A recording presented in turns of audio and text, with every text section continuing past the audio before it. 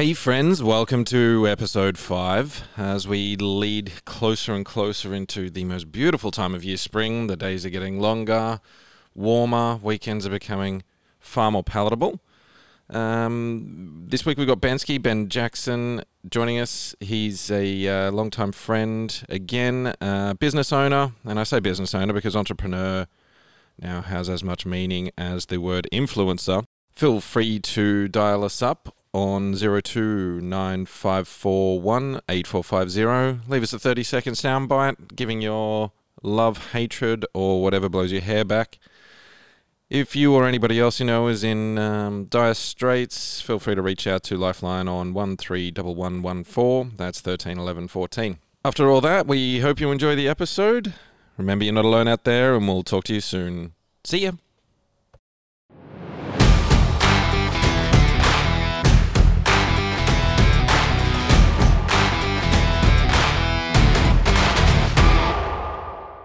Welcome, Ben Jackson. Thanks. How are you? Great. Wonderful. Welcome to this fucking frigid, freezing cold Saturday night. Yeah, it's not too bad. I've got leg warmth. That's the main thing. That's true. And that's where your important arteries are, up in your groin area. It's the biggest artery in the body, I think, from memory. I don't know what it's called. Before we get started, cheers. Cheers. You have to drink into the microphone and also burp into the microphone. That's the way we do it. So, Ben Jackson, long-time friend, I don't know, 6 years or so. What do you do? A lot of different things, but I run my own business. Yep. We repair all manner of equipment. Yep. Trucks, trailers, earth-moving equipment. All right, so the company name is Jackson Plant Transport Repairs, or Jupiter, JPTR? Yeah. There's a few different names now for it because we've diversified a little bit. But Jackson Plant and Transport Repairs. You're not like evading the ATO by changing the business name constantly? I have to say no, don't I? I don't know. You probably know people that have done that in the past, though. Yeah. I don't associate with people like that. Sorry, mate. All right, we'll cut it off right now. All right, see you later. So you went to Gosford High School. Yep. Which is a selective high school. Yep. For the smart peoples. Apparently. You finished school. What did you get into after finishing school? I had no idea what I wanted to do. You finished your HSC though? Yeah. Yeah. Yeah. Do you have any idea what you want to do yet? Yeah. Yeah, you figured sort it out. of. Win. Have a bit of an idea. Yeah. I've got options. Money gives you options. Avoiding tax gives you options. That too. Jail. I did my HSC. That's something, isn't it? Can always fall back on that. Yep. Yeah.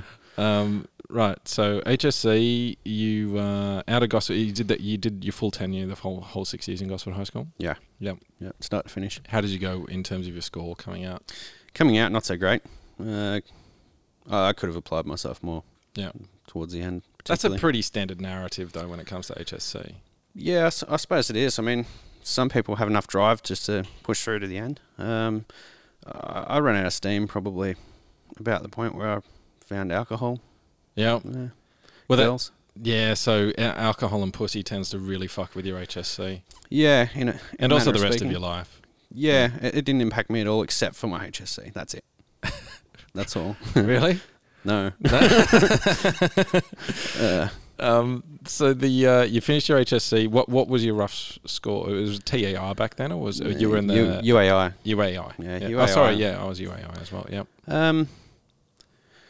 78, 79. 78. Okay, right. Yeah, so I was 75. So I was pretty much around the same. And I went to Gosford as well, but I decided not to live out the rest of my miserable high school years there. Moved over to Terrigal where I could be more miserable. So it's a certain taste, I suppose. Well, Gosford was such a massive transition for me coming from Orange, which was very rural, and then Gosford High School. Somebody explained to me last night, Gosford High's kind of got this mix between your intellectual elites and also like surfy scum who have an IQ of slightly more than the average. Yeah, I guess it does. When I was there, it definitely was an easy place I found to go to school, and a lot of my mates went to the likes of Henry Kendall, King Humber. Okay, so normal sort of state schools. Yeah, and just hearing the things that went on in their schools and the stuff that they had to put up with made me realise quite early on I was pretty lucky to be going where I was. Yeah. It didn't really stop me from playing up all that much, but I enjoyed my time there. I think it was a good school to go to. What did your high school years look like when you talk about playing up? Like, what was your general activities that you would get up to? Were you living on a rural property at that point? No, I would call it rural, but we were living in Mooney. Okay, so semi-rural. Semi, yeah. Yeah. How big was that block? Oh, no. Call it 2,000 square, maybe. Okay, right. So Yeah. what's that, half an acre? Yeah, about that. Okay, right. Yep. Yeah, it was playing up, I guess, from a school point of view. Early on, it was just the usual stuff, just not turning up for classes and hanging out with mates. Drinking? Throwing things. Not that not early on, but certainly around about year 9 is where we probably got a bit out of hand with that. Okay. So, So it's that's about the age of 15 then? yeah, about that. Okay. But didn't get in trouble as much as everyone thinks I did at school. Oh, I didn't think you got into much trouble at all. You're the one telling me the story now. Well, later on we did, at least. But when I say we, me and my mates. Yeah. So, but going to a selective school was a reasonable level of expectation on you to perform and not waste that opportunity. I think I found the right balance between shenanigans and keeping your academic head in the game. achievement. Yeah, I feel like 75. If you're around 75%, I didn't burp in the microphone. What am I thinking? failure. Mm-hmm. It's about 75%. You're 3/4 of the way through the population. It's pretty good. Like you're dominating a lot of people there. Would you call it a high average? Probably, yeah. Where do with uni? I don't know because I didn't go. Well, I did, but I dropped out twice. Where distinctions? Where do they start? About 80, I think, something like that. Everyone's going to be yelling at me. I think so, 82 or something. I don't know. Somewhere around there. Whatever, we'll make it up. It's 82. 86.3. Oh, okay. Right. Yeah. That's a good number too. Yeah, you're doing well. You're 75%. You've got most of the shaft in. Yeah. Yeah, at that sort of price point, and being an intellectual then, and a diagnosed intellectual, so to speak, when you're a teenager. What did you anticipate that you were going to do when you were leaving school? So when you were 15, 16, 17, what are you thinking that you're going to do after school at that point? Assumption was end up at uni. Right. And did you have a particular area that you were going to go to university and study? Was that predetermined based on your parents? No, not at all. They weren't pushy. I think they were just happy to see me in a decent school and achieving somewhere around the 75% mark. Right.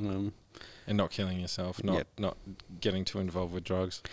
Yeah, I was lucky in that they gave me a lot of freedom when I was growing up and let me figure out a lot of things myself, but weren't pushing. Okay. Gave me enough information to know wrong from right and what I should and could possibly get away with and what I should definitely not do. And what's your parents' background then to be that kind of liberal in terms of letting you make your own mistakes? What's their background? Well, I don't think my mum's parents were reasonably strict. Mm-hmm. She didn't get a lot given to her, and she was expected to toe the line pretty much. We're going to pay for the roof over your head and your food, and you'll do it our way. That particularly came from her dad. Okay. But on my dad's side of things, I think he's, again, probably really strict in a lot of ways. But your dad's strict, or his parents? His parents were strict on him. Right. He definitely had a harder childhood than my mum, I think, in that regard. And, but had enough freedom that he grew up similar to me, I guess. Had a lot of friends locally, small town, could run around out in the bush, get up to mischief. As long as you're home by dark, it's all good. So they were probably a lot more lenient on me than either of them. Right. Got out of in terms their of parents. siblings, how many siblings do you have? 2. Two? Older, younger? Both younger. 2 sisters. Yeah. And how do you, what was their upbringing like compared to yours? Because I know in my situation, I'm the oldest out of 4 boys, and I was, basically brutalized in terms of, I'm not going to get too carried away, but for me, there was a massive contrast between what was acceptable for me versus, say, my youngest brother, Chris, what he was allowed to get away with at the same age. Yeah. I think, you've got 2 kids, so you've got that, when the first one comes along, you're like, oh shit, everything needs to be perfect and we need to make sure that by the time you've had your 4th kid, you're like, whatever, you're probably not going to die. Yeah. You'll figure it out. It's not that poisonous. It says you might get sick on the bottle. Your older brother / sister, the 3rd one, didn't die when they accidentally drank that. So you'll figure it out. Too. Yeah. It's character building. Yeah. I mean, look, fuck-ups are definitely character building, but yeah, so in terms of the treatment of you versus your younger sisters, did you see a difference there, or were your parents reasonably consistent with that?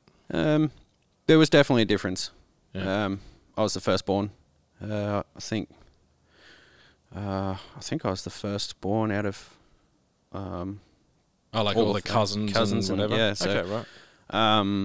That I got definitely treated differently at times by my grandparents as well, particularly on Dad's side. As in, like you're more special, or I get the they feeling expect more from you. Firstborn, grandchild.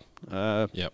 Firstborn who happened to be a boy as well, so I'm going to carry on the family name. And your dad was the firstborn? No, he was right in the middle of 3 kids. Right. So he sympathised a lot with my middle sister, I guess. In that he knew what that was like, but I didn't so much think that I got special treatment, but I was a boy and I liked doing boy things, and I never got anything. I wasn't spoilt in that they'd go out and buy me brand new things, but I would get given things and I was expected to look after them, which I didn't, and then I was expected to fix them if I didn't look after it. So, right, so we're talking mechanical things, toys. Yeah, it's about that age where you get to 8 to 10 years old and you start looking at things like push bikes, motorbikes. Yep. Okay. Billy carts, that kind of stuff. So billy carts. I always had these dangerous old billy cart. Oh my goodness! I remember the old basically 3 bits of 2x4. One with a bolt and a couple of washers in the front, and then the ropes with the holes drilled in and knots tied on the bottom of the rope. And Auto bin wheels on the front. Or on all fours. And then you hold the rope, and then you're steering with your legs and the rope at the same time. The second you got up any sort of hint of speed on those things, your steering just goes out the fucking window. You end up completely locking it in one position, left or right, and then you just get turfed straight off. My first billy cart, my dad built for me, and he put golf cart wheels on it, like golf caddy cart. Yeah. So and it had reasonably good bearings in it, and there was a hill, 150 meters long, not super steep, but enough to get up to a good 40 or 50 clicks if you really wanted to. Yeah. And I decided that was the best place. This was a rope foot steer jobby? Exactly. Yeah, okay. Best place to test it out is on that hill. Definitely. Was until I got to the bottom. Was there a decent seat, or was this just a bit of ply? Decent seat. It was like a plastic one of those school chair backs. Yeah, perfect. Why did they always pop up? Could you imagine how you would have gotten a school chair out of a school when you were that age? How did they such get high out of demand as well? Exactly. I don't know. Although, if you do remember, did cameras. you used to play the old if you were sitting at the back of the class, leaning back and balancing on the chair? Always. Right. So I imagine that there were lots of legs that got bent from that. But that meant that there was some dodgy dad or grandfather that was driving past the bin area of schools all the time, just looking keeping an eye out. I want to make some really fucking dangerous billy carts for my grandkids. I need seats, damn it. Where are they? Constantly driving past. That's actually, that legitimately sounds like something my grandfather would have done. God rest his soul. Right, so you've got the you're a boy, so you're going to be treated differently anyway. Those are the things that were different for me. Is that questionable in today's society, though? No, I don't think so. I mean, it might be for some people, but it's not wrong for boys to like different things to girls. How old are your midgets?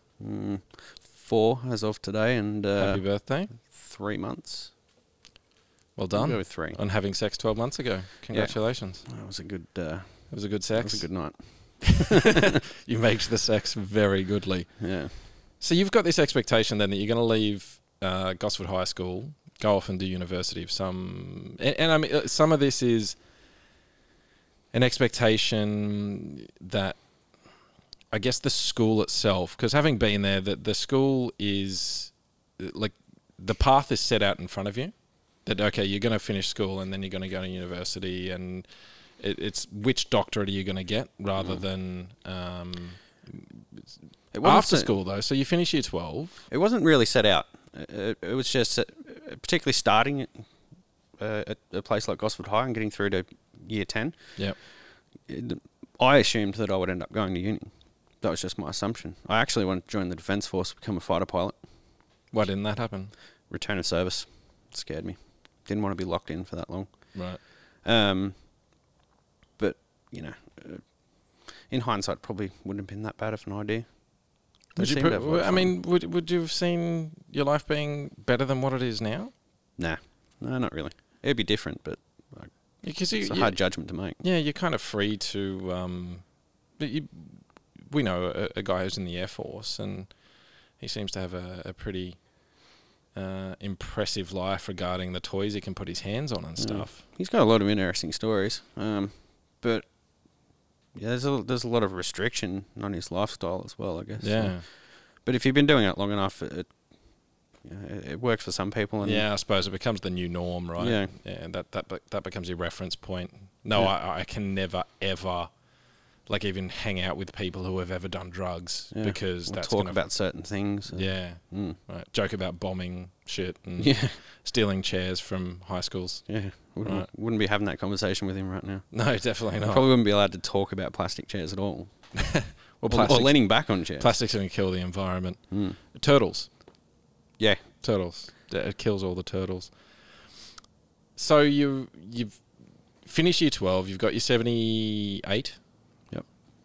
Ish on your UAI, and what's your next choice? What do you do? I had no idea at that point, so I just walked into a job with one of my mum's previous employers, actually, an RSL club, and decided school's finished, so I've got to go and earn some money one way or another, whether I enjoy it or not. So let's try that. We'll go. Did you take some time off between finishing school and that starting? No, none. All right. Just went straight into it. But I was working casual, and they don't push you real hard at the start. So it was 2-3 days a week. It wasn't stressful. It gave me enough time to party on, I guess. After. And what were you doing at the Risol? Just bartender. Okay. Yeah, that's it. So you went and did your RSA then, presumably at some point, RCG as well, which I think you're required to do. So you're behind the bar, and how long did that last for? It was close to 18 months. So by the time I left there, I had a good idea of something I should be doing, but still not particularly what I wanted to be doing. It was good because it exposed me to a lot of different people, and people who had come from different professions and trades and didn't like it or weren't particularly good at it. And this is just through your casual conversations across the bar? Yeah, just with people I work with. The regulars and... Yeah. So it's an interesting industry because it does attract a lot of people who don't particularly know what they want to be doing, and it's an easy industry to get into in that back then at least you only had to go and get your RSA and RCG. You could do both in one day or day and a half. That's so pretty easy. Yeah. And the rate's not too bad.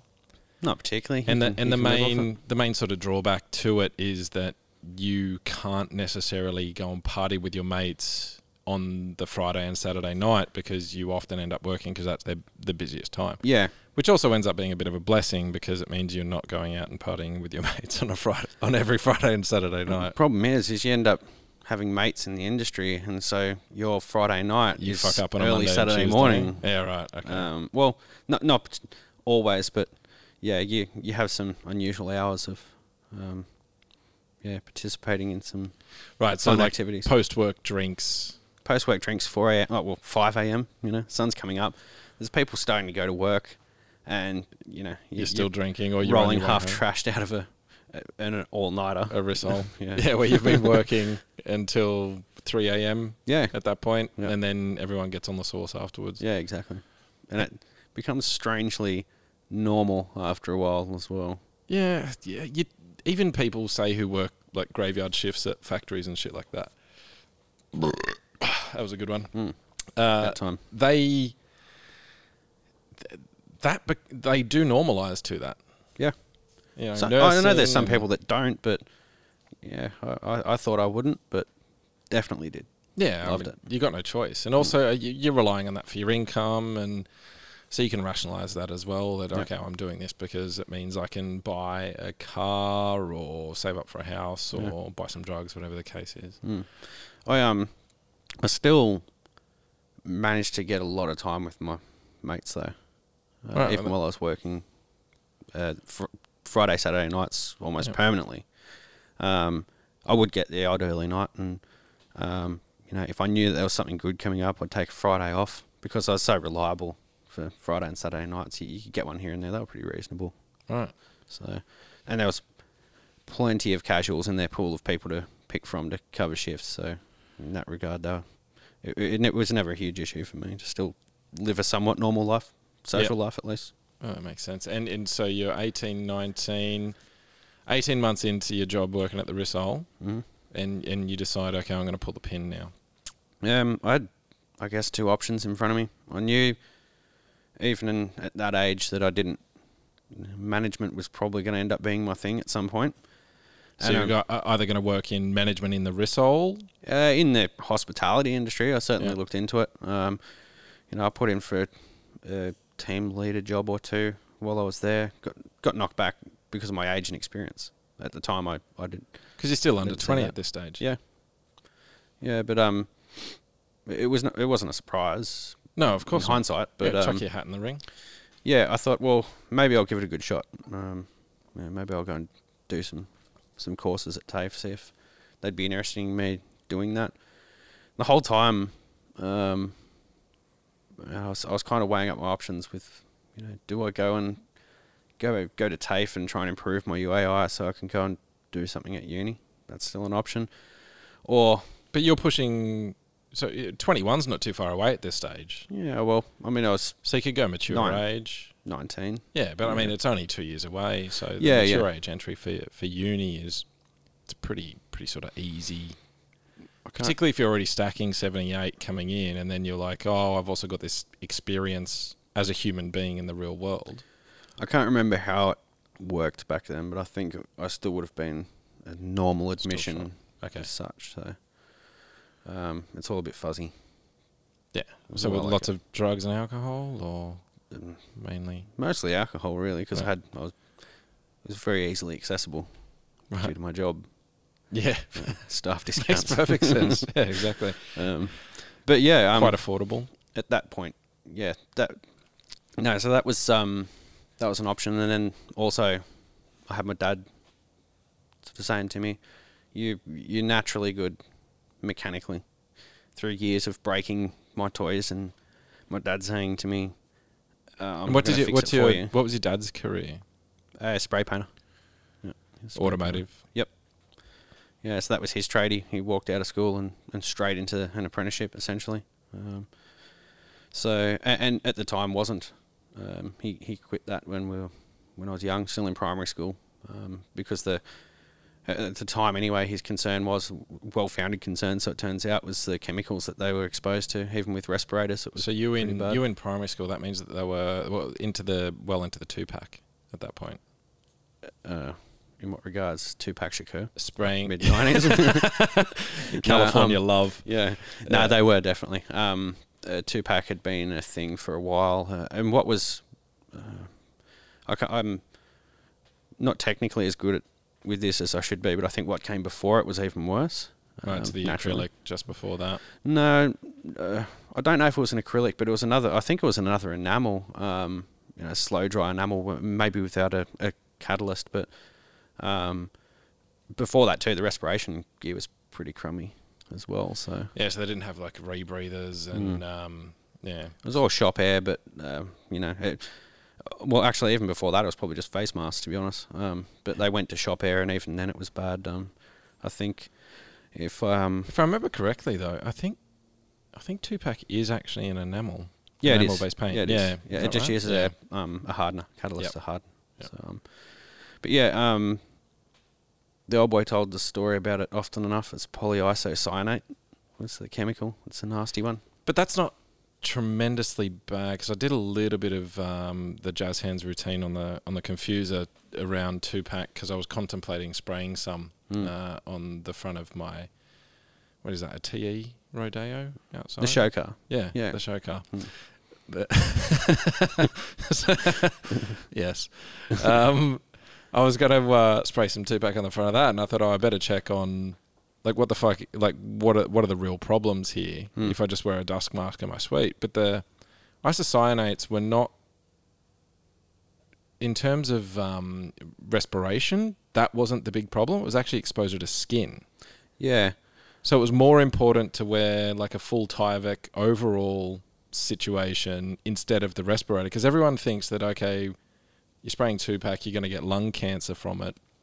But if I remember correctly, and please feel free to fact check me, was the exposure to your skin, that was actually where the poison came from. I can't remember really what the old boy said about it, but I know that one of his concerns was that you can have a respirator on while you're spraying, that's fine, but particularly if you're really good at it, you end up mixing paint quite a lot. So you do get it on your skin. There's exposure to the solvents as well. Ventilated paint mixing rooms weren't a huge thing. So it ended up whatever his exposure was bad enough for him to want to get out of it. Did he end up ill as a result? Or no, was I it just I think he just saw a lot of feeling? people who'd been in the trade for a long time, in effect, losing their minds because of constant exposure to chemicals. Oh, okay, that's interesting. Yeah, and a few, had been because exposed even prolonged exposure to basic things like petrol and diesel and inhaling those fumes and stuff, people have linked it to amnesia, dementia, different sorts of mental illness and those kinds of things. Yep. So that's a and also when he was doing his trade too, he had a lot of people teaching him who were approaching the end of their trades who'd been painting with lead paint. Yes. So lead poisoning was a thing at that point as well. And definitely. Not that he had that. Fuck, it's so brutal. Some of the shit that we've done to ourselves where we're like, no, that's cool. We're figuring this shit out. We now have the best material. So use asbestos as an example there. Yep. Asbestos is still the best material in terms of like what we know on a commercial level for fire retardation. Yeah. There's nothing that can beat it. Yeah. Nothing that can beat it still. I mean, we've got fibrous cement and stuff like that that we're using in lieu of it and whatever, but the problem is asbestos still is a very fucking good product for doing what it does. And I think even up until 18 months ago, you were still able to use it in construction in Canada based on permits, and that you had to comply with certain regulations regarding cutting it. So we find the thing that's the best thing, like right now, let's say we use mobile phones as an example.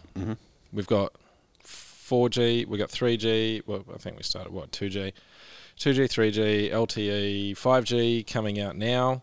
We've got this massive amount of bandwidth because we always need to download the porn all of the time. But the health risks we haven't necessarily considered, and I understand I don't know about. won't know about for 50 years. Yeah, and there's extensive documentation that says these are the reasons that it's never actually going to affect us as human beings because we're made of X material. These operate on Y frequency, and therefore the two will never cross-pollinate. But the 5G is only going to activate the chemicals we've been breathing in from the chemtrails in 20 years. Chemtrails. That's how it's designed, isn't it? Yes. Yeah. I mean, very well done. Specific wavelength that activates it. The ones that are manipulating the weather patterns. Yeah, that's the one. Yeah, and the ones that are keeping us under the control of the government. Yeah. So your dad goes, you're mechanically minded. You're ex-Gosford High School. Yep. You're a smart kid. You've done some time working in the Rissole. You've drank enough booze, presumably to kill half of Afghanistan. And then what do you do? He floats this idea that you're pretty good mechanically. Yeah, he well, I shouldn't say push, but recommended. He brought it up reasonably often, enough to make me think about it. And at that time, I was definitely interested in cars. You know, I still had a couple of boats that I used to muck around with. You know, motorbikes as well. To my way of thinking, I didn't want to go and ruin my hobby. Yeah, that's an interesting position there where, because I wanted to be a panel beater. That was my uncle Sheepy was a panel beater, and at 15 years old, I was ex Gosford High School by that stage. I was in a state school, and went to Uncle Sheepy's place, and we fixed my stepdad's Toyota Corolla. I took it from having some dents in the back end and whatever. We rubbed it down, wet and dry, and that was back when wet and dry was still a thing. Now everyone dry sands, but that whole experience to me was fantastic because you're taking something that's kind of fucked up, and then particularly this thing was red, right? Yep. So sanding it and then spraying it, multiple layers of undercoat and sanding and all those kinds of things, and then you finally spray that red top coat, and you're like, holy shit, fuck! I've taken this thing that kind of looked fucked up, and now it looks cool.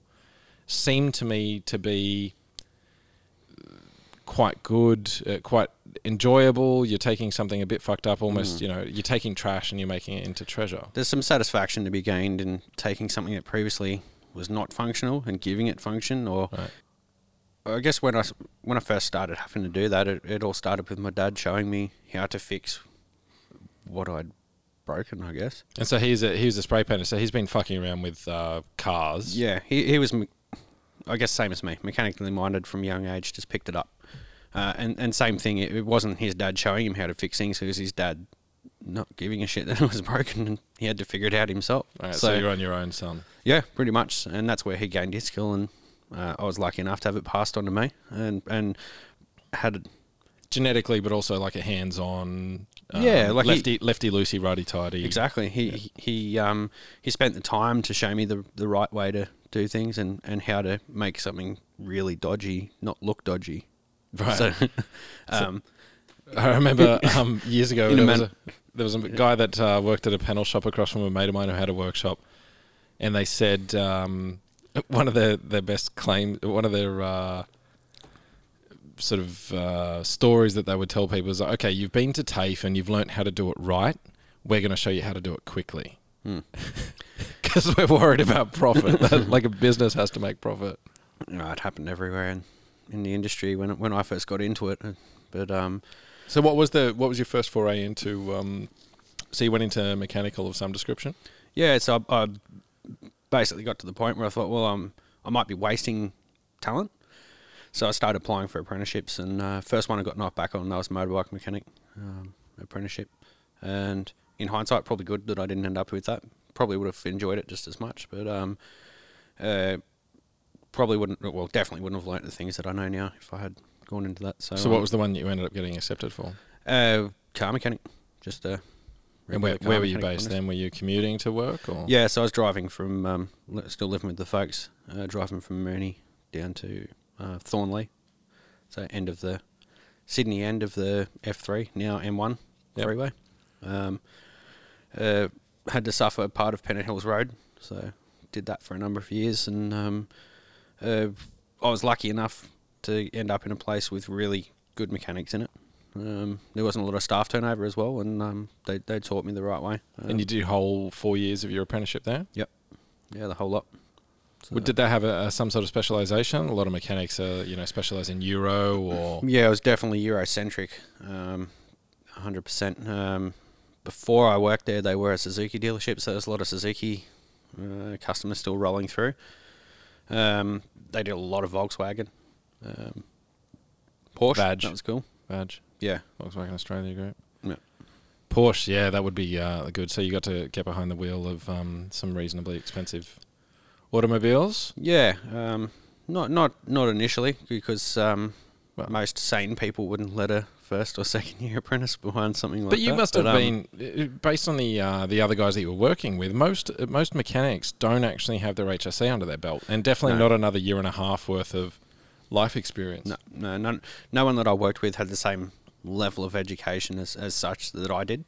And they were all still reasonably intelligent people. I'm not saying that you definitely need that to succeed in that role, but it was interesting, I suppose, seeing how they ended up at that point in their life, or being a qualified tradesperson, and how different their path to mine was to get there. So you're do your apprenticeship. At some point, you've decided, okay, fuck it, I'm sick of working for somebody else. And how old were you when you made that choice? How old are you now? 33, 34. 33, so, yeah. How old was I? 27. 27. 28. Got a mortgage at this point? Yeah. So you throw caution to the wind. You decide you want to start your own business. Yeah. You're working in a job where you're paid reasonably well to do what you do, because you're pretty good at what you do. Well, at that point, I was paid exceptionally for what I did. What sort of dollars are we talking? Depending on how much overtime I did, I suppose. But what was your sort of year end? Generally, you'd hit about 150, 160. $150,000 to $160,000 a year. Yep. So inside, that's very good for a qualified mechanic. Well, at that point, I was working as an auto electrician. Right. So, having the second trade. Right. So you went and did a second trade. Yeah. Well, after. While I was an apprentice, I finished. Luckily, I was going to TAFE at a time when self-paced learning was a thing. So I finished it early, and I said to my boss at the time, I can either come and work here full time, or I can stay at TAFE for the same period of time that I would have been there anyway and get a second trade. He would have. He saw a lot of value in that, I think, and I was very lucky that he decided to let me do that. But and it was one of the also best decisions I've made. It was also pretty affordable in those days as well. Whereas now, the last couple of years, TAFE fees have kind of jacked up. Was he footing the bill for that, or were you paying for it yourself? We had to pay for the fees, but we'd be reimbursed for it. And they were bugger all back then. It's still a thing, though. Yeah, it was like $500 a year or something to that effect. effect. It was virtually nothing. For the skills that you come out of there with and the qualification. For the length and the duration and the intensity of the course, it was real cheap. Definitely. So you're on your 150, 160. That's good money. It's awesome money. That's a lot of people that's nearly double a lot of people's salary these days. Yeah, it's a huge amount of money to be earning. For 27 years old. Yeah, so 6 years ago now. Even now, 6 years have passed, it's still a decent absurd amount of money for an automotive tradesperson to be earning. But I was lucky. What was it that didn't feel right then? That you're so you've got your mortgage, you're with your missus at that point. Yep, Hayley, and you're reaching out for something more. Is there something internal where you're like, I'm a bit broken, I need more, or did you just want a challenge? Were you scared of something? No, it was at that point I felt that I was wasting my life, and in the position that I was in, I felt myself becoming a worse version of myself because of what I was being exposed to, and on the sites that I was working on in particular, that nothing was done in a hurry. So you'd be standing around 2 or 3 hours waiting for a piece of equipment to come in for you to work on, and you couldn't go and do another job. You couldn't just go and jump onto something else. It was wait for it to come in. The frustrating part, which I think I've seen with a lot of people who work in similar industries is they're like, oh, fuck it, I'm being paid. I'm happy to sit here for 2 or 3 hours. Yeah. And you were being paid, right? Because that was billable time as far as your employer was concerned. So they're billing you out at, let's say, $300 an hour. I'm just picking a number. Yep. So they're billing you out. They're paying you maybe $100 an hour. So they're like, we're still fucking making money. So they don't give a shit. But a lot of people would just be like, and the company you're doing the work for on site, they also don't give a shit because it's not their money. No. Or if the machine takes 2 or 3 hours to get in, they don't give a shit as long as it's fucking fixed and back out there and operational within the time period that you said or near enough. Yeah. No, or not even that. If it ran over into next shift, it doesn't matter. Yeah, no one gives a shit. Yeah. So there's this willingness to just fucking throw away money, and you're able to sit there for 2 or 3 hours on your iPhone 3G at that point. No, not so much. That's what started to break me. Is I couldn't even spend that time to do something that would help me or better, something that I was interested in. No, but that's speaking to my point. Is a lot of guys these days who are working in a similar position would be quite content to sit there and just twiddle away on fucking Instagram and Facebook. Oh, and yeah, stuff, for sure. Yeah, and just be like, whatever, man. I'm getting paid. Who gives a shit? Yeah, I just did 5 hours overtime and had to do nothing whatsoever. Yeah, but you weren't comfortable with that being the status quo. It didn't matter how well I was being paid. That time was time wasted for me. I could have been doing something else, and that's what eventually finished me off. I guess was I'd happily accept half the money, but be engaged. And happy to be doing what I did. And I like my job. At that point, I really liked my job as it was, but I just couldn't handle standing around doing nothing. And the other thing too is being around people who were so happy to stand there and very frustrating. Absolutely nothing. Yeah. Yeah. Where you're like, what the fuck? Yeah. How about we clean this bay? Let's mop and sweep this bay so that when whatever it is that's coming in turns fuck up. It. We'll do it when we're being paid to do it. Yeah, we'll do it when it gets here and it's parked up and isolated or whatever. Go through the whole risk assessment, JSA rigmarole, and then we'll start our job. Yeah. Right. So no one's kind of proactive, forward thinking, or looking towards self improvement, or how can we improve the processes? Because you're paid by the hour, and therefore the more hours you spend sitting around twiddling your thumbs and getting likes on Instagram, the more you get paid. Yep. And they see that as kind of their self worth, I guess, some sort of. I think it's a cultural thing. It's also... I see it a lot in Australia for sure. Yeah, it's not just the industry that I was in either. It happens everywhere to more or lesser extents. But in that setting, I found it destructive for me as a person. Right. Like you bunch of internal conflicts because you're like, yeah, I am getting my money, but I don't feel fucking good about myself. Yeah. I could be doing better. Is more or less. Like, that's where I find my position, where I'm like, I could be doing better than this. Well, I thought at that time, just from the point of view that I'm wasting time just standing here, but I'm not actually able to use that to do anything other than stand around and talk with the boys. You're hamstrung. Yeah. Yeah. And there's money going in your skyrocket, but that doesn't really sort of dull the waste of time, because you can always get more money, you can't always get more time. Yep. Okay, so you started your own business. What did that adventure look like? 27. You assume you ran it by the old boy. Yeah, it was always going to happen. I think prior to working in such a highly paid and very slow paced job, I was lucky enough to gain some management experience and running a service department for a period of time. So I had a good idea of what I thought it would take to run a successful service-based business. Right. I thought walking out of what I was doing and into what I was going into wasn't going to be particularly difficult for me, in that I had my ideas and my experience. And it surely won't be enough to get me all the way through, but it's a good starting point.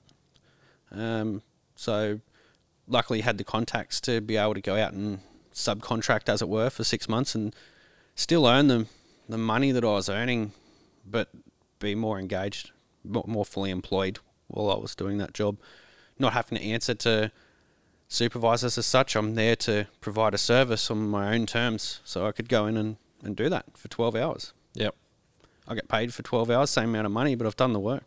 So when you started up the business, obviously the first year or two, you're still kind of looking around going, fuck, am I actually a business owner? Yeah, it probably sunk in after about 9 months. When Really? Yeah, because that's about, I started all of this right at the beginning of the mining downturn, as it were. Right, so you've started your business right at the worst possible time that you possibly could. Yeah.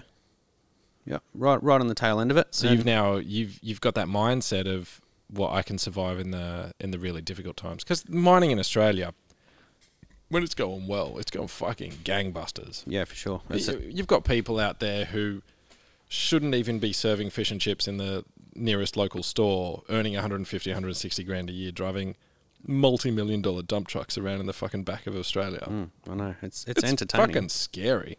It's scary, but yeah. I drive a 67-ton excavator via remote control, and then you see the guy's fucking Instagram posting. You're like, you shouldn't even be in charge of that iPhone. The fuck is wrong with society? There's a lot more of that than you would think, I suppose. There's heaps of it. Yeah, you know, but particularly in that industry. I mean, it's high stakes. You know, I mean, everyone knows. Even people who don't know much about the mining industry know the kind of equipment that people are operating in. You know, the weight of some of those pieces of metal with tires or tracks on it that are just cruising around in a big hole in the ground, with just a sack of flesh and bone steering it, trying not to hit other people and things. Something with like lucky to have 2 IQ points to rub together out in the middle of the fucking Australian outback. Yeah. Oh, it's fucking scary. It is. Mean, look, psychologically, I've heard a lot of stories about FIFO workers, and as that's fly in, fly out, where they will go and do 10 days, 4 days off, that kind of thing. Yep. And it does sound like it's pretty stressful and taxing. So from a psychological point, I understand that can be quite difficult, because places like Telfer, right on the edge of the Great Sandy Desert, that's a town that is middle of bumfuck nowhere. That is all of a sudden, property prices there, $40,000 to buy a house there before the mine opened. Yeah. Afterwards, they're getting $1,500 a week rent for the houses. You know, that transforms things, that fucks with people's psyche. Happened in a lot of places too. Yeah, and then the sad part is these towns often turn into ghost towns after the whole thing fucking shuts down and we run out of dirt to pull out of the ground. But there's still that really scary thing that we're paying these fucking muppets so much fucking money. Good for them, as long as they're doing the right thing and keeping the economy moving forward, I guess. You know, driving up those property prices for all of us. Not just the baby boomers' fault. But the scariness of, being put in charge of 100 tons worth of metal for people who, you wouldn't trust to look after your dog because it'd come back pregnant. That's the mentality of the people that we're fucking dealing with. I don't think we should paint them all with the same Not brush. all of them, no. But, most of the ones I've met, though. Look, I've definitely met a few. And I mean, it seems a lot worse when you're entrenched in that industry as well. And particularly, I found from repair, like the repairers or the fitters or electricians, whoever was repairing it, and there was a rivalry, I guess you could say, between them and some of the operators. And you got to know the operators that were going to run into things. That's it. I bet hear it on the I bet radio. you Tony did that. Yeah, fucking shut up, cunts. I mean, you'd always know when something happens. You hear someone come up over the radio. Copy dispatch. Yeah, copy. Yeah, I've done it again. Stay there. We'll send the fire truck. It was funny to watch a lot of the time as well. Like when no one got injured and it was only millions of dollars worth of equipment being trashed, it was funny. Oh dear God, Australia! What a wonderful place to live. I can't imagine Russia's much different, to be fair, or the top end of Canada, like where they're doing lots of mining and stuff up there. Canadians, they're mostly similar to Australians. There'd be a lot of real fucking simple ones up there. Probably have more laughs, less OHS. Yeah. Oh, what's all this about? There'd be a lot of apologising going on. Oh, sorry. In Russia, they'd Just drink. Fuck you, broken, Victor. let's drink. Yeah. So you're 9 months in. You feel like you're actually running your own business and you're actually steering your own ship. That's got to be a pretty empowering thing. Or was it? Oh fuck! I've got a lot of risk on top of me now. Not so much risk at that point. Because there wasn't a huge amount of debt. No debt virtually at that point. It was there was a little bit of worry in that I wanted it to succeed, but my opinion always was, if it fails, I'll go and get a job. I don't care that everyone else is losing their jobs at this point in time. I'm good enough at what I do and know what I do well enough that I'll get one. I'll get a fucking job. Yeah, I'll just make it happen. Yeah. I'll wish it into existence. Wait, I did. I work for myself. There we go. At that point, no. I guess the big wake-up call was that all the work was drying up in the mining industry, and they were having a flow-on effect through the whole Hunter.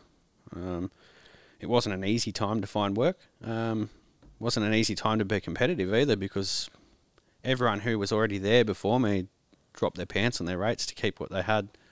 So you're starting up. So you're setting your base then at the cheaper rates that I mean, you don't necessarily have to 100% compete on price, obviously, because service depends on your pricing model and how you obviously pitch it into the customer. But the fact that you're going in, let's call it $50 an hour. It's obviously not that, but let's say it's $50 an hour that everyone's now working for. The fact that you're starting your business, knowing that you're going to have to work for $50 an hour, means that you're able to kind of structure your business and your workflows to work towards that. Yeah, it was. It wasn't a rude surprise that I'd have to go in for a lower amount. I was prepared for it. Luckily, I'd been pretty good with my money, and that 6 to 8 months I'd spent before that, I'd saved a lot. That's what fueled the growth of the business. I had money there to invest. So it's I believe important to have. You need to be not so much financially secure, but have the finances there available to you to give it a good shot, to give the business a good shot. Right, so you need to save and earn as hard as you possibly can prior to running into this fiery house that you've put yourself in. Yeah, and it's going to be different for other businesses. In my case, I was lucky enough to have it there to buy tools. Keep the ute fueled up on the weeks where I didn't have much work. I wasn't scratching for coin. I could still make house repayments. Everything was pretty good. Right. It wasn't going to last forever. And what's been the biggest challenge since you started your business? Those 7 years ago, 7 odd years ago. By far, growth. Growth of your business. Yeah, it's been the biggest challenge. Is managing it and making. I suppose the stakes always increase. The more things grow and the more successful you become. I didn't always the risk. Yeah, and I didn't always maintain the mentality that if it all falls in a heap, I'll just go back to a job, because at some point you end up with commitments to suppliers, to banks, and all that kind of stuff. Employees. So that too. Yeah. Yeah. So it's no longer as simple as just cutting and running, basically. So that was a challenge. That was a big challenge. On a personal level, though? Maintaining relationships, definitely. Early on, it wasn't too bad, particularly when I wasn't too busy. But it would be maintaining relationships and maintaining my own health, having enough time for myself. I like what I do, and it's hard for me to disconnect from it sometimes. I'll happily work 18 hours a day if I know that what I'm doing is going to achieve an outcome that I desire. And it's not necessarily a financial outcome, but goals of the business. Yeah. Right. Yeah, so you see you and the business as the same entity then? In a way, yeah. Right. So yeah, the definitely. business lives or dies via you. Yeah, well, ultimately I'll be the last person who gets fired. So, it's a part of me to the extent that I feel like it's something that I've built, and so you've got a kinship with it in that regard. Yeah, I guess so. It's less a child, more or less. Yeah. Something I got told early on before I started is that there's no friends in business, and that nothing that happens you should take personally, and I don't particularly, but there is a deep personal connection there, because it's my goals and my want for success, I guess that is the reason why it's there. So you drive for success. You drive to win, to be the best, maybe. What happened to your health sort of 18 months ago? I don't know what caused it. I have my suspicions, though. Nothing to do with working. Have you been eating cats? Mostly feral cats. All right. Free-range cats. Free-range cats. Yes, wonderful. We had to get in somewhere. Not to be confused with eating pussy. Yeah. The actual cats. Real, original cat. Real cats. Yeah. So I feel that it was lifestyle factors, diet, stress. Don't know. Really, but that's what I get the feeling. All of a sudden, ended up with a lot of digestive issues. What were those symptoms? Symptoms were a lot of discomfort, I suppose. Just gassiness all the time. Stomach was always churning. Couldn't. How are your energy levels? Energy levels at that point, I thought, were pretty good. But I was pretty overweight. I was still getting a reasonable amount of exercise, but obviously not enough. And at that point, I didn't feel bad. I felt like I was in a good place. There's a few things I could improve. Had no real feeling that my health was in decline. Not badly anyway. But that's how it started. It was fairly innocuous, and it just lasted a bit longer than it should have. And that's what I guess made me start thinking, well, hold on a second, maybe something's wrong. And I've been sick before. Everyone's had the flu. Everyone's been dropped by the flu. Most people have been dropped by the flu for a good long week and thought, this is as bad as it gets. I've been dropped by the flu once. I remember when we were out at Kulnura, and I thought I'd had the flu before. But when I properly got the flu, fuck. Oh. Man flu. Actual man flu. It was that, like, I was uncomfortable sitting still. Yeah. And far more uncomfortable moving, but uncomfortable laying in bed. It was like, only thing that I think that was worse than that was when I broke my rib. That was really bad. That was 6 weeks of, it's uncomfortable to breathe. Lucky enough to have not broken one. Yeah. I'll sort you out later if you want. I've got a didgeridoo in the back I can smack you with. We'll give it a few months. I've been enjoying my newfound health. Right. So what was the actual cause of the digestive issues and your downturn? Don't know the. What was the diagnosis? Ultimately, after a couple of misdiagnoses and a little bit of experimentation, and things ultimately getting a lot worse. Syphilis. Yeah. That was syphilis. All syphilis. Super syphilis. Superliphilis. Yeah. With flu. Not to be confused with cancer AIDS. Influsyphilis. Right. So, what was the actual diagnosis? The correct one. We're assuming at this point. Ulcerative colitis. Ulcerative colitis. Yeah. And what are the physical things that happens to your body as part of that? So it's an autoimmune disease. So it falls into the same category as Crohn's disease, IBD, most irritable bowel disorders as such, arthritis. Yeah, arthritis and a fair few others. So, I guess what it does is in ulcerative colitis, for some reason your immune cells decide to attack otherwise normal and healthy cells, those being the cells in your gut lining. So you constantly... So this is your small and large intestine? Large intestine only. Large intestine only, yep. Okay. You're basically expelling those cells all the time because your immune system's just killing them. So you end up with ulcers because those cells aren't there to protect your large intestine. Right. So you end up... it ultimately just ends up getting worse and worse to the point where you end up in a lot of pain. It bleeds a lot, so you can imagine that's not particularly fun. Shitting blood? Yeah, more or less. Yeah, wow. Yeah. Well, no, not more or less. Exactly that. Shitting Actual blood. Just a brief story on that. when I was working at Dick Smith many moons ago, and I went into the office one morning and went upstairs. Well, got my coffee, went upstairs, and then usual sort of 10:30 routine. I was like, well, got to take a dump now. Coffee's done its job. Yeah, walked downstairs to the toilet, took a dump, wiped, and I was like, oh, fuck, I'm bleeding out of my ass. Because I didn't trust that I was actually bleeding out of my ass, I Googled it. What would make it look like I'm bleeding out of my ass? And the very top result said, you may have eaten red velvet cake yesterday.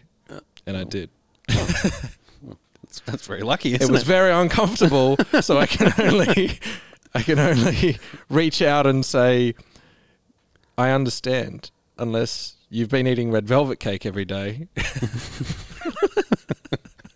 Perhaps that. Do you think maybe the ulcerative colitis is a misdiagnosis, and you've actually just been eating red velvet cake every day? No one told me to stop eating it daily, so I mean, you're like, I'm putting on weight. There, I'm bleeding out of my ass. Cake's still delicious, though. At least I can still eat my cake daily. So you can have your cake and eat it too. Oh, yeah. Right. So you finally get the correct. So what did the correct diagnosis actually entail in terms of exploration of your anus? Yeah, well, that got explored fairly extensively. Right. Camera, fairly. I mean, they're not as small as you would hope they would be. Yeah, they're not a GoPro 7 though. No, they're not. That made me happy when they didn't have one of those on the end of a. It was a GoPro session. Yeah. No, it's not the most pleasant thing to have happen. Plenty of people have had that done, but also had to have a camera forced down my throat and into my stomach too to make sure there was nothing going on there. Did they do it at the same time? Because I've seen movies about that. No, it's the same. Isn't that called pig on a spit? No, funnily enough, when I got there and the nurse checked me in, she said, do you know what you're in here for today? I said, yeah, I'm supposed to have a camera put down my throat into my stomach and one up the other end. She goes, yeah, choke and poke. That's what we call it here. I was like, oh. It's a fairly apt name for it, I suppose. So I'm glad that you're taking it so casually, or talking about it so casually. I feel so comfortable now. Cool. Well, so I guess this is just going to be fun for everyone. Yeah. Mostly me.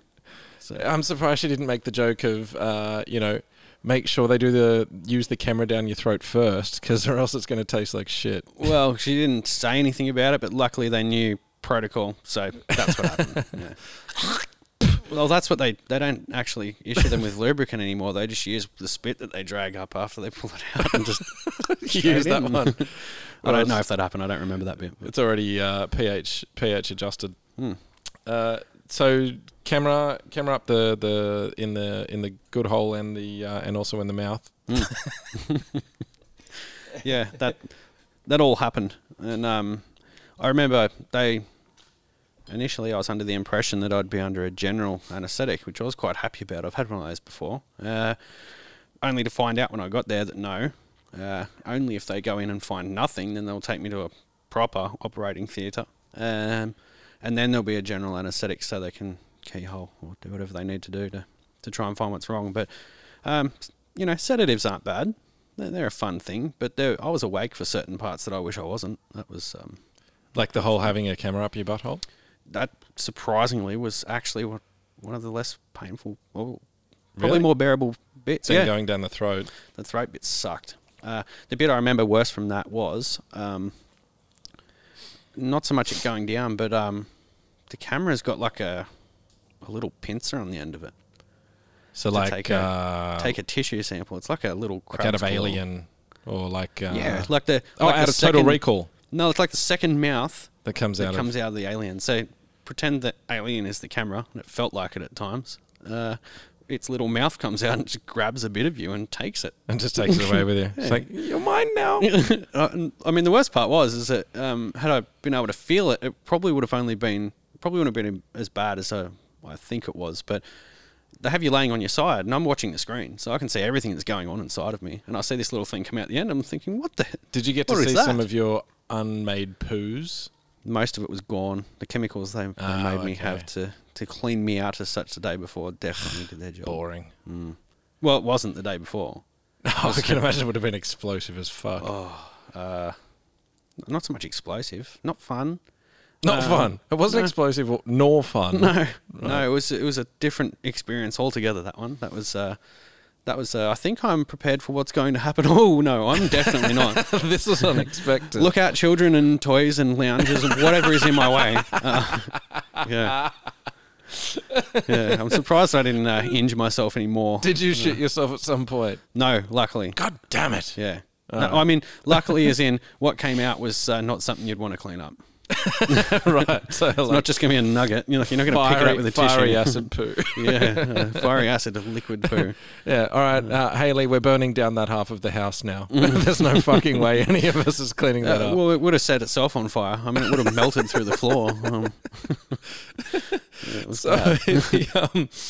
Psychologically, then, what has been, what of the challenges that you've had to circumvent, or like on a social level or on a personable level? What are the biggest challenges that you found over the last 5 or 6 years? A few things, I suppose. One of them. How have you found the support from friends and family? Pretty good. Yeah, overall pretty good. I mean, everyone seems to offer really good support, and I genuinely think that most people who see someone having a go like to see that, and are generally supportive. So I felt like everyone was on the same train as me in that regard. So support-wise was good. I've always considered myself fairly mentally stable and able to work out most problems. I mean, in my trade, that's what I do, is solve problems, and I apply the same mentality to most things in my life. There are a couple of points where I was just drained completely. I couldn't deal with most normal things in life for certain periods of time there.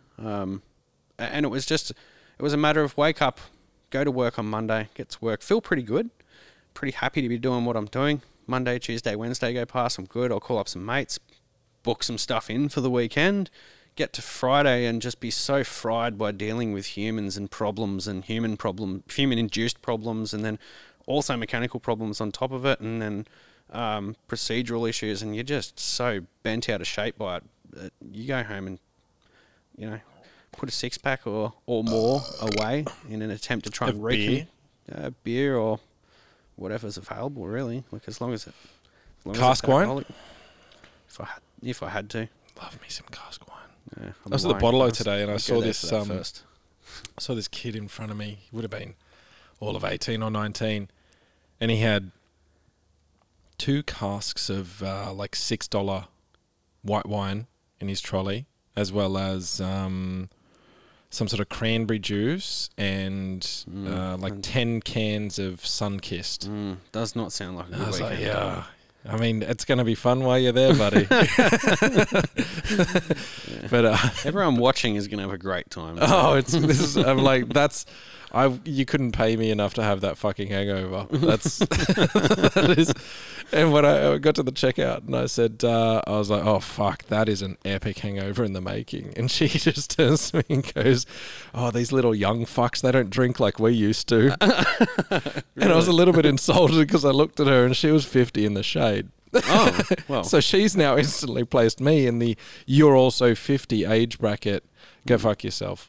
Leaving school, do you think it's a good idea for people to make an immediate transition into higher education, or do you think people need to have a brief period to fucking find themselves, or figure out what they like and don't like? That to me, I think, was an important thing, because still at the age of, I'd say even up to 25, I still had no fucking idea what I wanted to do.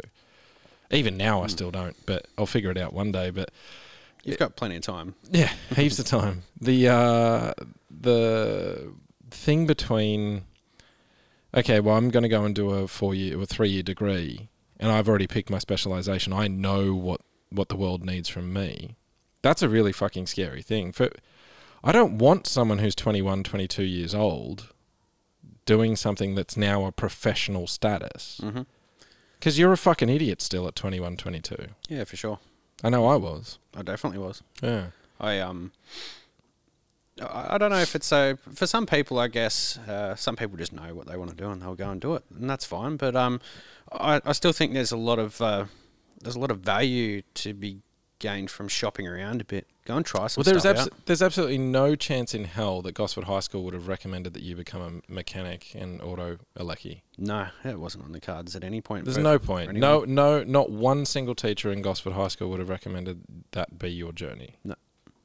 Yet, you did it, and they're supposed to be the creme de la creme, the most intelligent, and you're supposed to be the most intelligent children and all those kinds of things. But guaranteed at 25, 26 years old, most of the people you went to Gosford High School with, the ones who went and did their degree, most of them wouldn't have been earning that money at that age. And you'd fucked around for so many years in the middle there. Yeah. There would have been a lot of them that went and did business degrees and all that kind of shit, and they'd be on their $70,000, $80,000, $90,000 a year. Yep. So I think there's a lot of credence to the street smarts as well as the book smarts. Like, I always try to educate myself on everything as much as I possibly can based on my particular interests at that time, which is vast and varied. But experience counts for a lot. And if you are in a position where you haven't had any bad experiences to make some kind of judgment call on, I mean, particularly if you're wandering around trying to figure out what it is you want to do, you need to have that experience to know that you definitely don't want to be involved in that particular type of job or industry or whatever. You need to know you don't want to be a doctor. Yeah, and I mean, it works pretty well for most people coming out of school and having a broad understanding of the things that they do and don't like. I was never going to become a chef. No. I don't like cooking. No. I don't other people... Because you're not a woman. No, exactly. Brutal. That's going to get us in trouble. I'm not going to get you in trouble. Not right now, anyway. Okay. So how have you found your relationship with your mates through this period? You've said that most friends and family have been quite supportive, but you've also struggled to maintain relationships. Has that been a challenge, like on an emotional level? In a lot of ways it has been. Luckily, my mates have maintained their support, which is good. It's nice to know that your mates will stick by you. And I mean, I haven't been through tough times. I mean, at any point really. My tough times, comparatively speaking, haven't been very tough at all. So, but yeah, I found it hard for a period of time there. Just the daily grind or the weekly grind, as it was. Just by the time the end of the week came, I didn't want to do anything. I just wanted to sit around and try and recover from last week so I could get on with the next one. And that just, at that point in my mind, didn't involve my mates. It was a bit of a chore, I guess, right. in a lot of so ways. Hanging out with your mates was a chore?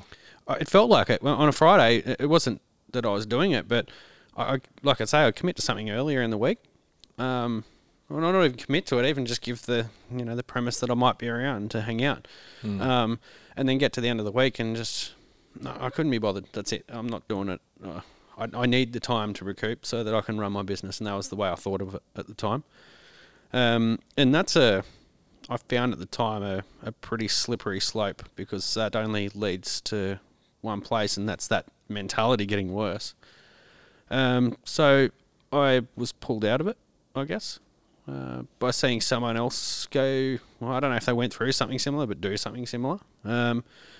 And so I saw that and I thought, well, that's not me. And I've always had a small but good group of mates, and if I'm not going and hanging out with them, there's something wrong. If I don't have the energy to do that, or the drive or passion, because like they expect nothing from you apart from your time. Yeah, exactly. And that's kind of the cool thing about mateship is you can show up an absolute fucking piss wreck, but people will still be happy about the fact that you're there. People are mostly happy if I turn up as a piss wreck.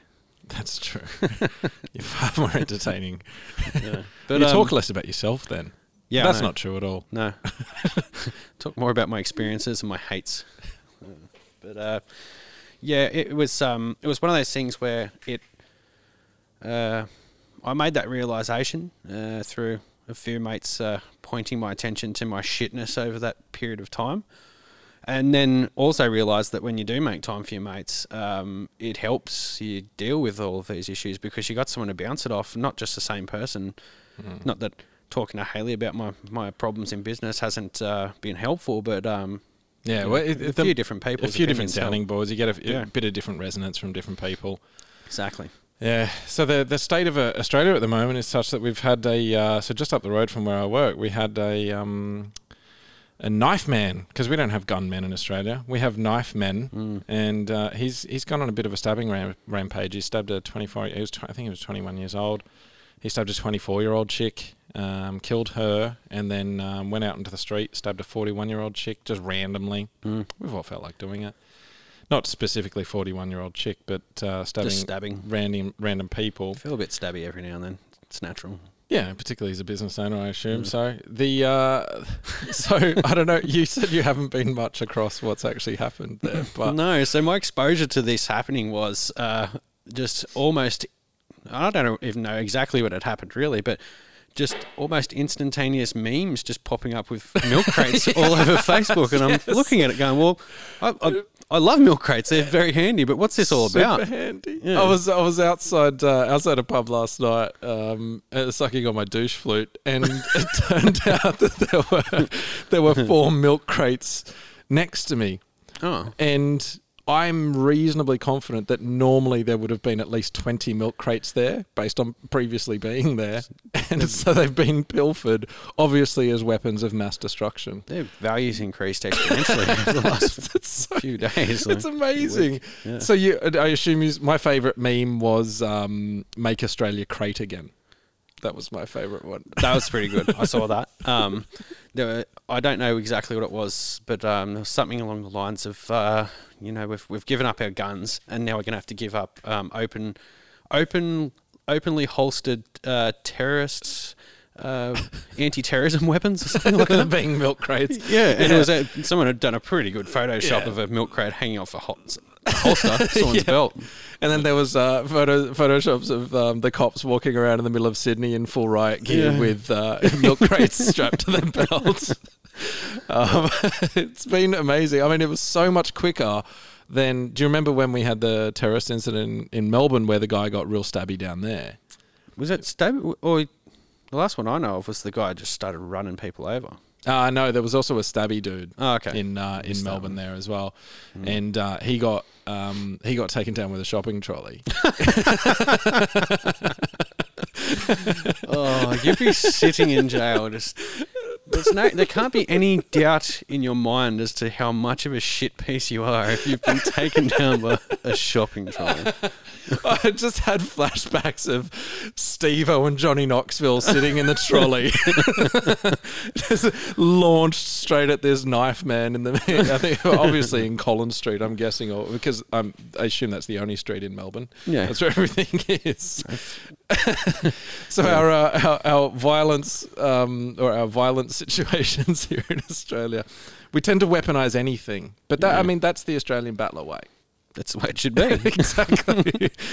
Take whatever's at hand and make it hurt. But that's even that in and of itself, even though obviously we've got this hilarity surrounding the fact that we just pick up something and just bash this random fucker with it. The most hilarious part out of that was just the photos that someone had taken of the guy through the milk crate while he was being pinned down. Like, here's a man in a milk crate. There is so much footage of that. Like, I'm surprised that anybody was even able to take a chair to this guy because everybody had their iPhones pointing at him. Yeah. But what pissed me off is I could see from the footage that was being filmed from the one good guy who had it in landscape, so many people filming it in portrait, and that really pissed me off, probably more than his stabbing spree. It's upsetting, but most things have to be square format anyway for social media these days, don't they? Yeah. Well, 7 News picked up, I think, the only landscape version that was out there. Oh, well, at least good on them. Someone had to be professional about it, didn't they? And then the guy who's behind the camera just instantly turns into to an interviewer once the guy's pinned down on the ground, and he turns around to the guy who's standing there going, "You're fucking dead once you get on the inside, cunt. You're going to go to Silverwater. You're going to be... I know fucking people on the inside. You're dead."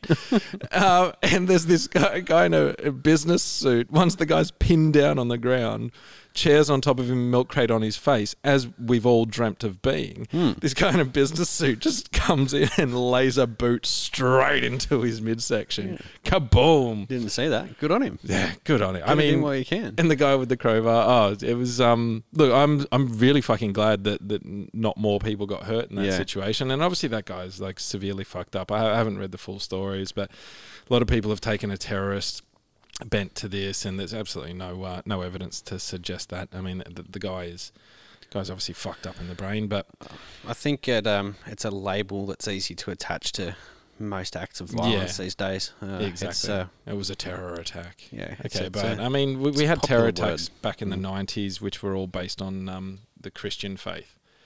So we've got to kind of sort of keep that in perspective. Yeah, it's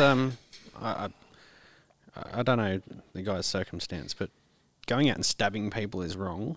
Oh, so if anyone is considering doing that, don't do it. Don't stab. Yeah, just don't. I mean, I'd hate to be stabbed. Stab less. Yeah, I think that's the message to take away from today: is stab less. Stab less.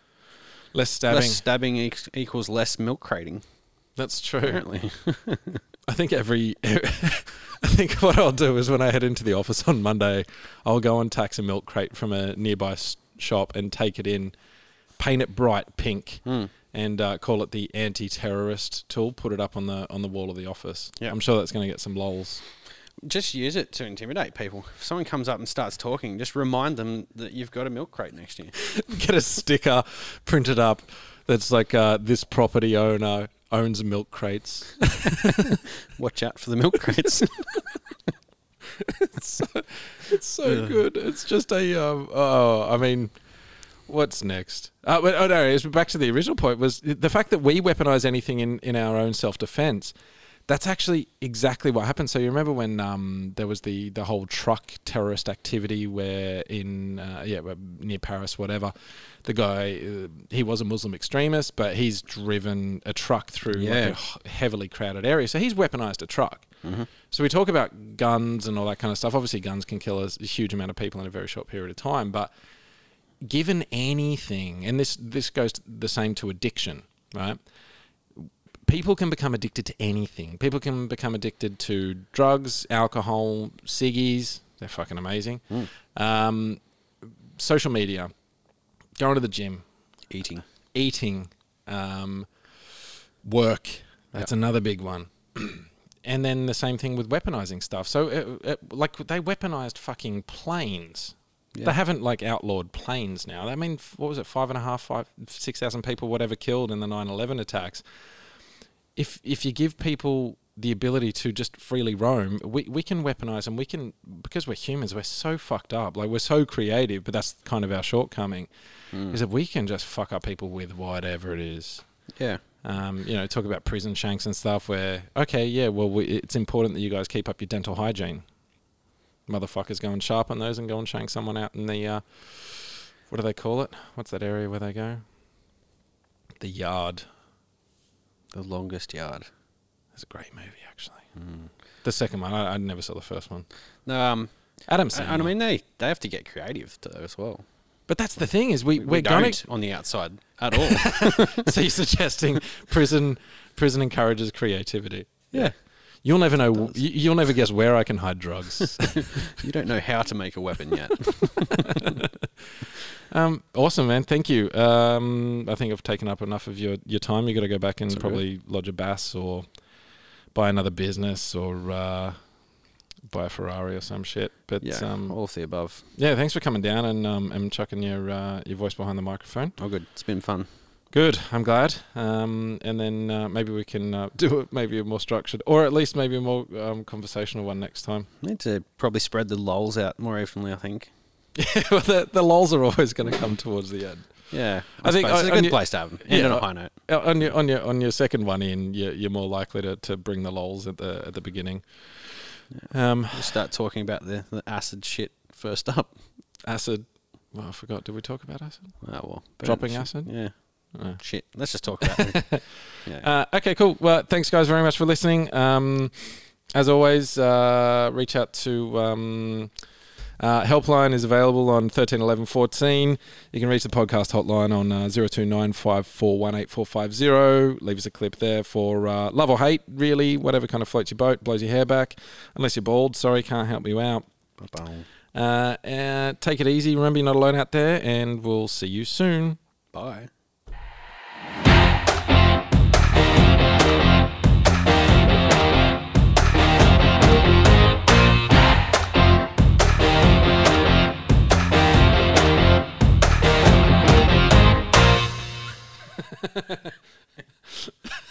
It's also not easy to finish.